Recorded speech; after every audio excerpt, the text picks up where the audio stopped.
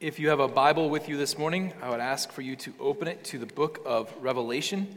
We will be in the 5th chapter in just one moment. If you don't have a Bible with you this morning, you should be able to find one in the pew in front of you, and Revelation 5 will be found all the way at the back, page 1030 of that ESV Bible. There should be no doubt that Christmas is the American holiday. Americans obsess over Christmas for well over a month. Some unfortunate folks for well over 2 months. They're sick. We should pray for them, but we don't have time this morning. We spend more money during that holiday than we do any other time of the year. Christmas has its own music, it has its own sweaters, it has its own trees, it has its own cookies, and it has its own movies. Easter has none of these things. Yet, there is no doubt that if Christmas is the American holiday, Easter or Resurrection Sunday is the Christian day of celebration. It was always like this from the time that Christ first got out of the tomb. It was like this on the next Sunday and the next Sunday after that. From the very beginning, Christians have set aside Sunday to witness to and to worship the risen Lord. After all, we don't gather on Saturdays to worship God. We gather on Sundays to worship God. Every Sunday that we get together is a microcosm of this day. It is a mini celebration of the fact that Jesus has gotten up out of the grave, that he is risen, and he is risen indeed. But what is so special about this resurrection, and more importantly, about this Jesus who happens to be at the center of it? Is this Jesus, for all of his publicity, honestly worth arranging this day around? Worth arranging the next Sunday around?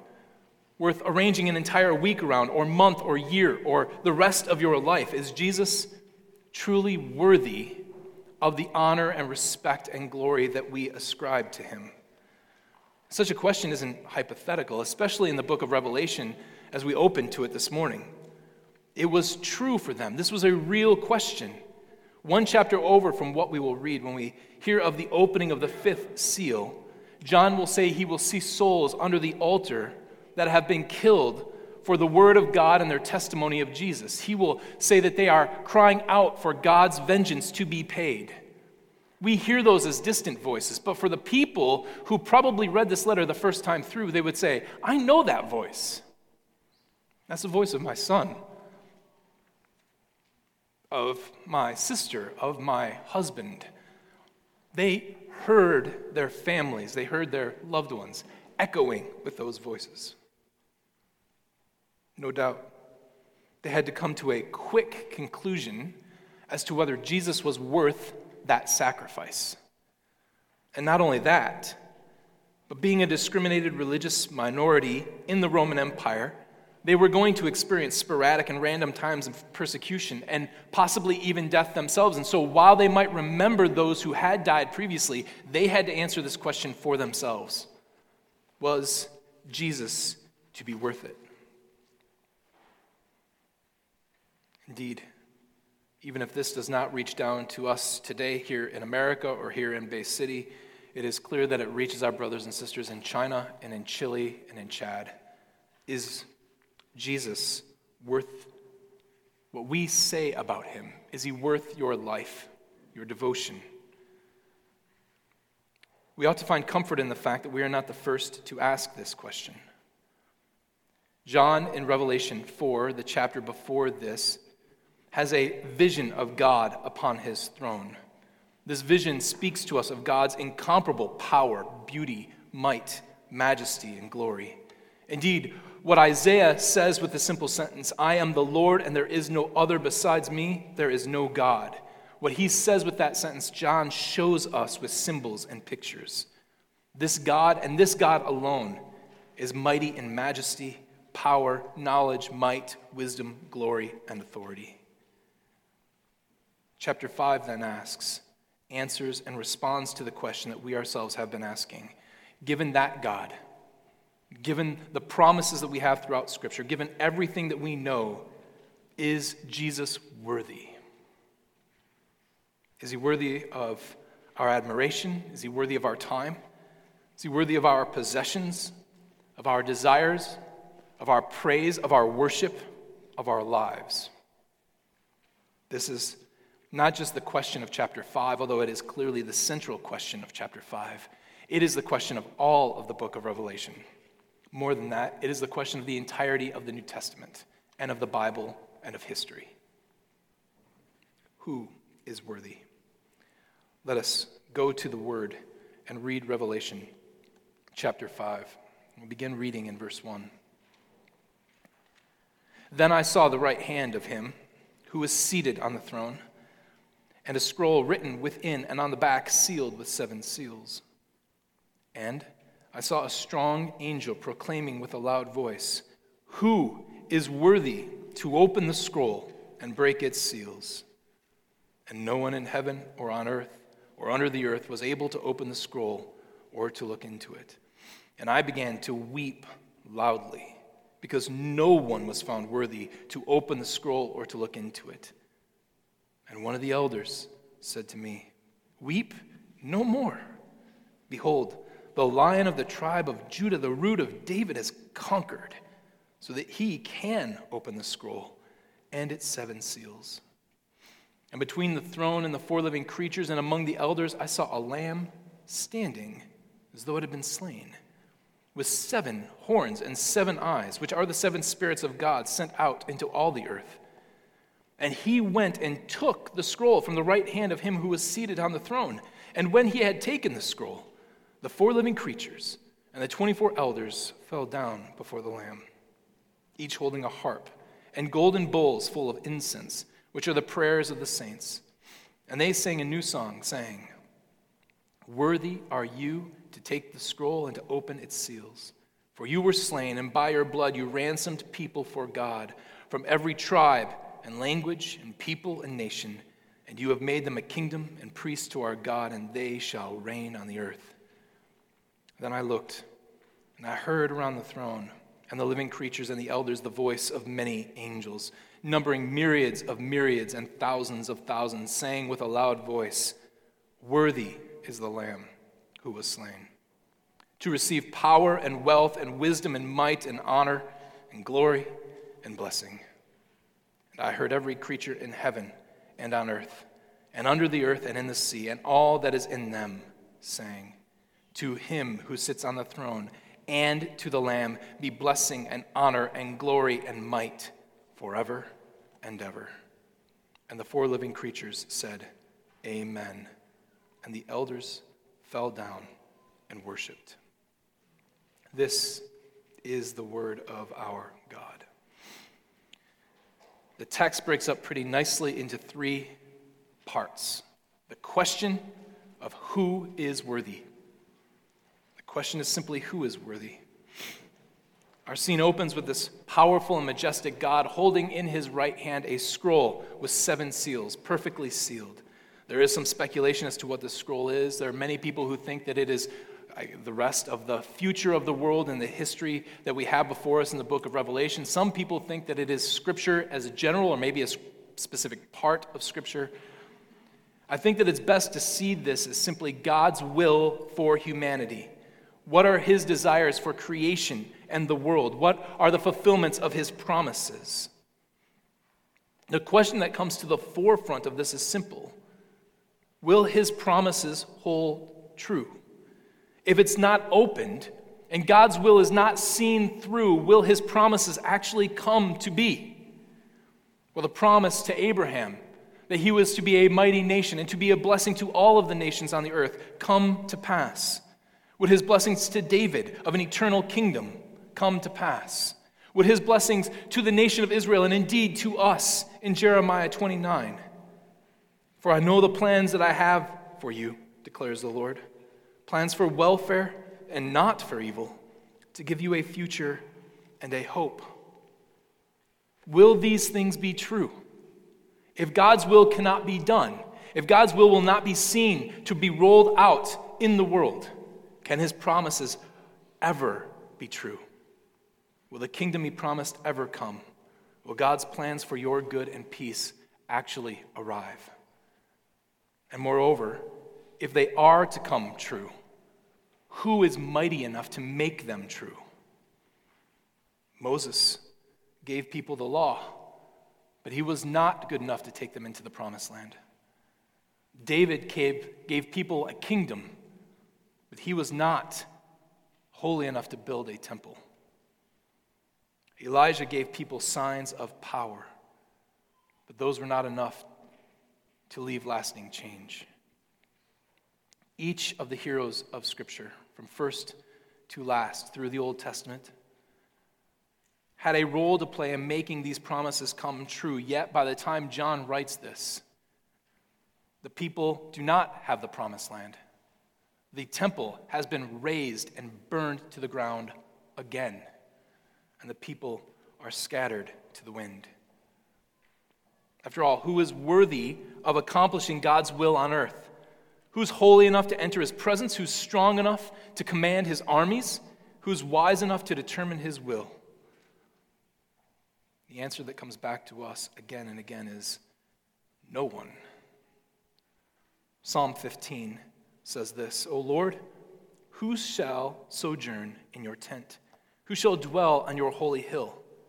He who walks blamelessly, does what is right, and speaks truth in his heart, who does not slander with his tongue, and does not do evil to his neighbor, nor takes up a reproach against his friend, in whose eyes a vile person is despised, but who honors those who fear the Lord, who swears to his own hurt and does not change, who does not put money out at interest and does not take a bribe against the innocent. He who does these things shall never be moved. Who is able to do these things? Paul and the psalmist come back time and time again. No one. And herein lies the rub. We love to think that good is just going to triumph, that for some reason good just kind of wins out. Why is that? What precisely is it that keeps despotic tyrants at bay? What is it that keeps evil schemers and wicked plans from coming to reality? If it is not the merciful, gracious, generous will of God? And what if such will could never be seen to be done? What if God's plans were frustrated because there was no one who could make them come true? What if God's will would come to nothing because no one was strong enough, good enough, holy enough, or wise enough? What if we only had despair? Scripture speaks of this despair, of when hope is dragged away from the people of God.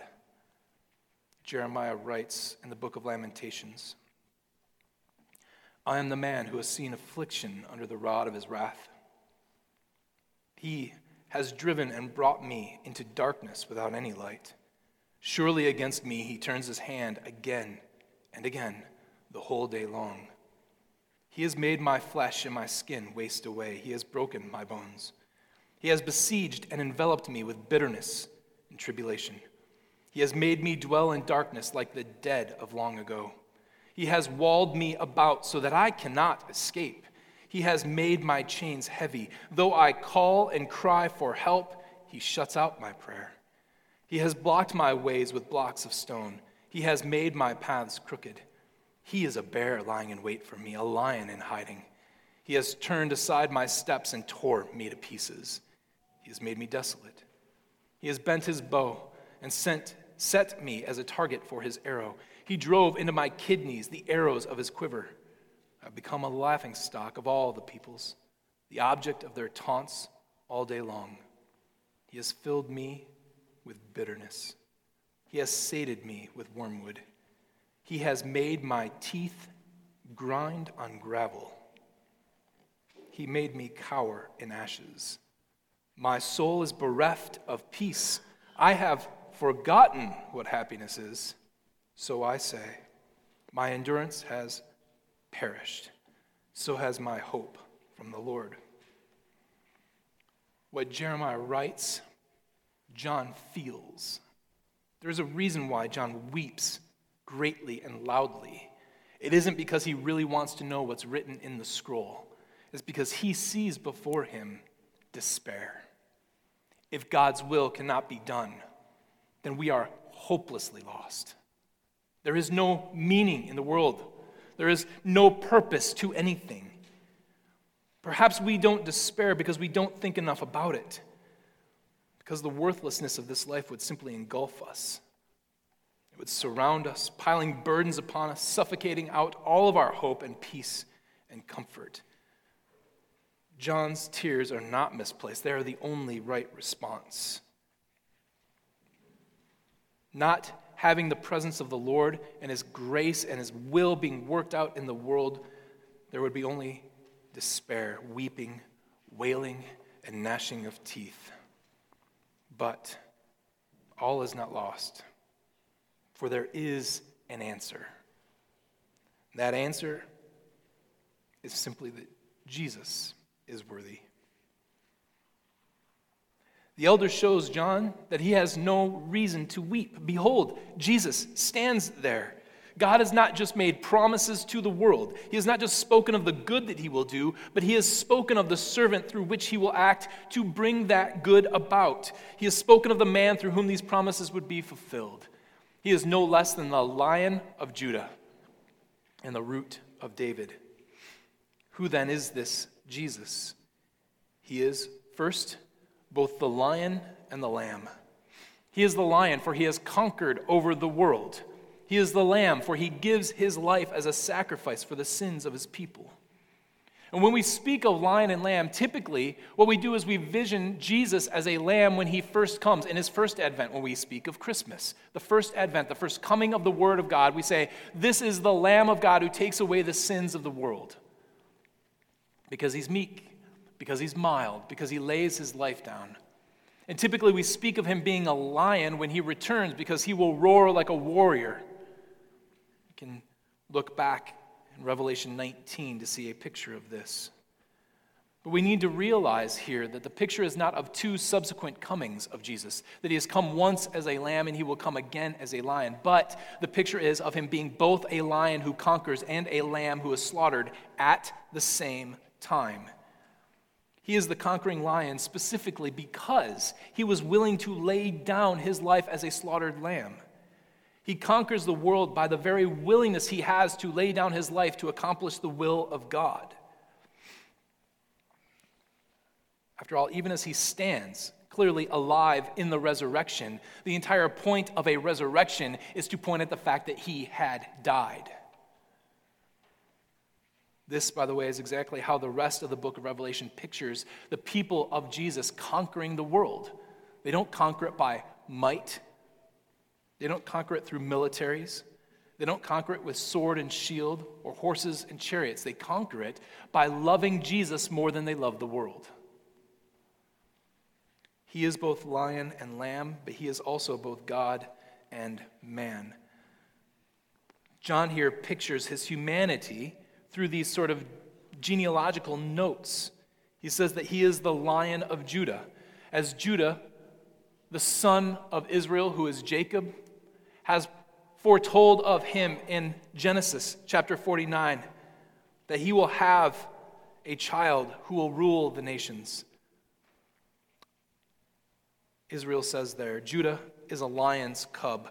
From the prey, my son, you have gone up. He stooped down, He crouched as a lion and as a lioness. Who dares rouse Him? The scepter shall not depart from Judah, nor the ruler's staff from between His feet, until tribute comes to Him. And to Him shall be the obedience of the peoples. This was the promise that came to Judah. We might think that Judah's long son, David, would be the one to whom this was fulfilled in. But David has a further promise made to him. He is not the one who will have the scepter before him forever. David in 2 Samuel has it prophesied of him. When your days are fulfilled and you lie down with your fathers, I will raise up your offspring after you, who shall come from your body, and I will establish His kingdom. He shall build a house for my name, and I will establish the throne of His kingdom forever. Jesus is the rightful heir of both of these promises. He is the son of Judah. He is the son of David. He is fully human. And by that humanity, He makes a way for us to be reconciled to God. But John makes it clear that while His humanity is noted through these genealogical notes, His divinity is made through numerical notes. We tend to see numbers as quantitative, After all, they're numbers, they're quantities. So when we read 7 here, 7 eyes, 7 spirits, 7 horns, we tend to think of 7 simply as the thing that comes after 6 when you're counting stuff up. It's interesting that John would picture this lamb this way. If you go back and read through Leviticus, it is clear that the lambs that were offered, that were given to the Lord as sacrifice, had to be without spot or blemish. They had to be perfect in all their ways. Having a lamb that was odd or deformed was never going to be acceptable before God. I dare say that 3 eyes would make a lamb deformed. 7 is a bit much. When we hear a number, we think of quantity, but John thinks of quality. When he says 7, he's not thinking of a number that comes after 6. He is thinking of perfection, of complete and unmissing perfection. When the Lamb has 7 eyes, it means that he has all sight. He is perfect. He is omnipresent. He is everywhere. He knows all things. He sees all things. He takes in all things. He has 7 eyes, for he knows the 7 spirits of God. This means that he knows the true one Holy Spirit of God. It is the perfect and holy and authoritative Spirit who is 1 in number but 7 in perfection. The 7 horns themselves speak of his authority and his power, and we find this weird. We don't speak of horns this way. But horns in the ancient world were signs of power and authority. All of this is reminiscent of chapter 4, where God Almighty, who sits on the throne, is the one who has the perfection of power and sight and might and authority. And John is telling us clearly, although through symbols, but he is telling us clearly that this Jesus is related directly to this God. But you ought to notice something different as well, that the symbols, we would like to say to John, are somewhat mismatched. We think that the conquering should go with the role of divinity, and the sacrifice should go with the role of humanity. So that when he talks about conquering, that should come alongside the notes that Jesus is indeed divine. And when it talks about his being sacrificed, that should come along with the notes of him being, human. But we get it mixed up. The Lion of the tribe of Judah and the Root of David, he is the one who is conquered. And it is the lamb that has been slaughtered that stands before there that is the sign of God's infinite presence with Jesus. I think it is simply to make the case that Jesus is both God and man inseparably. It is not as though the human nature does one thing and the divine nature does another, but in the person of Jesus Christ, they act together. And what has he acted to do? We've talked about what Jesus is. Let's speak about what he has done. In a word, he reverses the curse. First, we read that he has redeemed people of every tribe, nation, people, and language. This is fairly easy to recall both from Scripture and from our everyday experience, a knowledge of the fact that there is always warring and factions between people of different cultures, of different nationalities, different principalities. Violence and strife are common among human people, especially those people who view others as different. And Jesus has bound them all together as one. From the very beginning of the curse, we see violence being portrayed out. Cain slaughters his brother Abel, and Cain's son, Lamech, also murders somebody. By the time we get to just the 6th chapter of Genesis, blood is so filling the earth, violence is so filling the earth, that God decides to wipe it out with water. The flood does not end that violence and that strife. Jesus does. He calls all these people together into one kingdom. He has redeemed people of every tribe, and he has ransomed them from their sin. Our sin demands justice. We are due to die, to suffer punishment and banishment from the good of God and from the good of his kingdom. We fight against God's kingdom, against God's rule, against the things that God calls good, and even against the very nature of God himself. For such treason, death is the penalty. But Jesus, praise God, dies for us. He lays down his life to die the death that we should have died so that we might have the life that he has rightfully earned. God looked at Adam and Eve and said, if you eat of that fruit, you will surely die. There is a punishment to be handed out. Jesus has paid that for us. He has ransomed us from our sin. Thirdly, while he redeems us, he ransoms us, he finally returns us to God. The punishment for Adam and Eve was expulsion from the garden.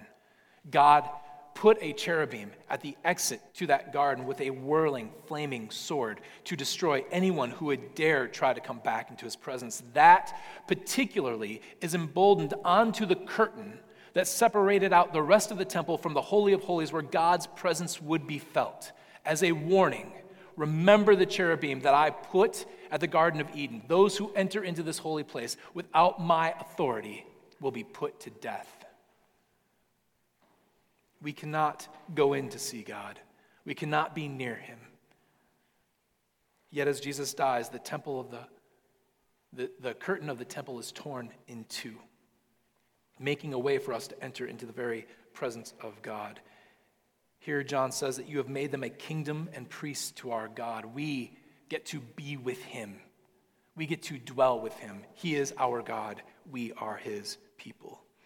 He redeems, he ransoms, and he returns us so that we might rejoice. Adam and Eve dwelled in bliss in the garden, ruling over the earth, doing the things that God had set forward for them to do. Here we are called priests to our God.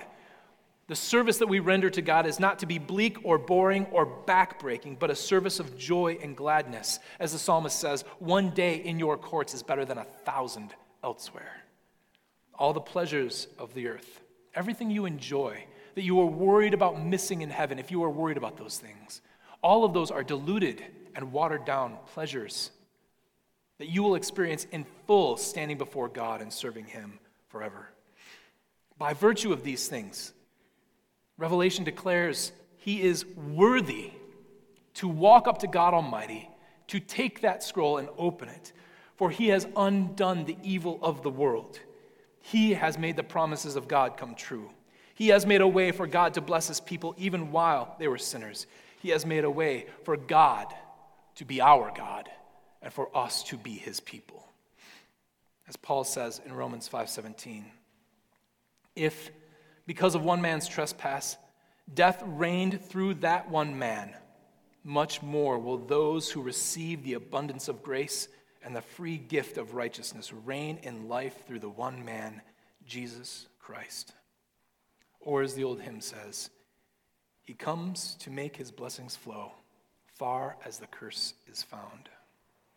So notice, John weeps in despair because no one is found worthy. We find one who is worthy precisely because he brings an end to despair. Adam and Eve were meant to serve God, to dwell with God, and to rule with God. Jesus provides redemption for his people, and in doing so brings this intention to perfection. Adam's descendants will indeed serve God. Those who believe in Christ will dwell with God and rule with God because of the true and better Adam, Jesus Christ. What then is the response? The response is simply to worship the one who is worthy. An absolutely amazing thing happens in verse 8, and it continues throughout the rest of the chapter. The Lamb is worshiped. God doesn't do well with idolatry. Every sin in the end is a picture of idolatry and is due a death. Every sin is in some way, shape, or form a treasuring or loving something more than God and his command. It is an attempt to make a God out of the thing that you worship. The first command is not just the first in number, but it is the first in importance. You shall have no other gods before me, or expressed differently in Deuteronomy. Hear, O Israel, the Lord your God, the Lord is one. You shall love the Lord your God with all your heart, and with all your soul, and with all your might. In the Old Testament, we find God killing people for simply touching the ark to keep it from falling in the mud where his presence was to be, for bringing before him unauthorized fire, for grumbling and complaining. God doesn't mess around. And yet before his throne, The 4 living creatures, which are representative of all of creation. The 24 elders, which are representative of not only the 12 tribes of Israel, but the 12 apostles themselves. And a myriad and myriads of angels take their eyes off of the throne of God and put it on the Lamb. And they say, almost literally, the same things about the Lamb and what he is worthy of as they have said about God. Back in chapter 4 and verse 8, it says, the 4 living creatures, each of them with 6 wings, are full of eyes all around and within, and day and night they never cease to say. They never stop saying, holy, holy, holy is the Lord God Almighty, who was and is to come. And then in the very next chapter, we have them turning from him to worship the Lamb. I get a little riled up when speaking with heretics. Not heretics the way some people today use the word, where we disagree on minor issues, but good old-fashioned heretics, people who want to deny the divinity and the glory of Jesus Christ or want to deny the Trinity. I remember sitting down with Jehovah's Witnesses once and saying, open to Revelation 5 and explain this to me. You who don't want Jesus to be God himself, who want to make Jesus out to be some sort of glorified and exalted creature, you tell me what is going on here. They're literally not worshiping God anymore, and then they turn and they worship this creature. They're worshiping a lamb. How do you explain that?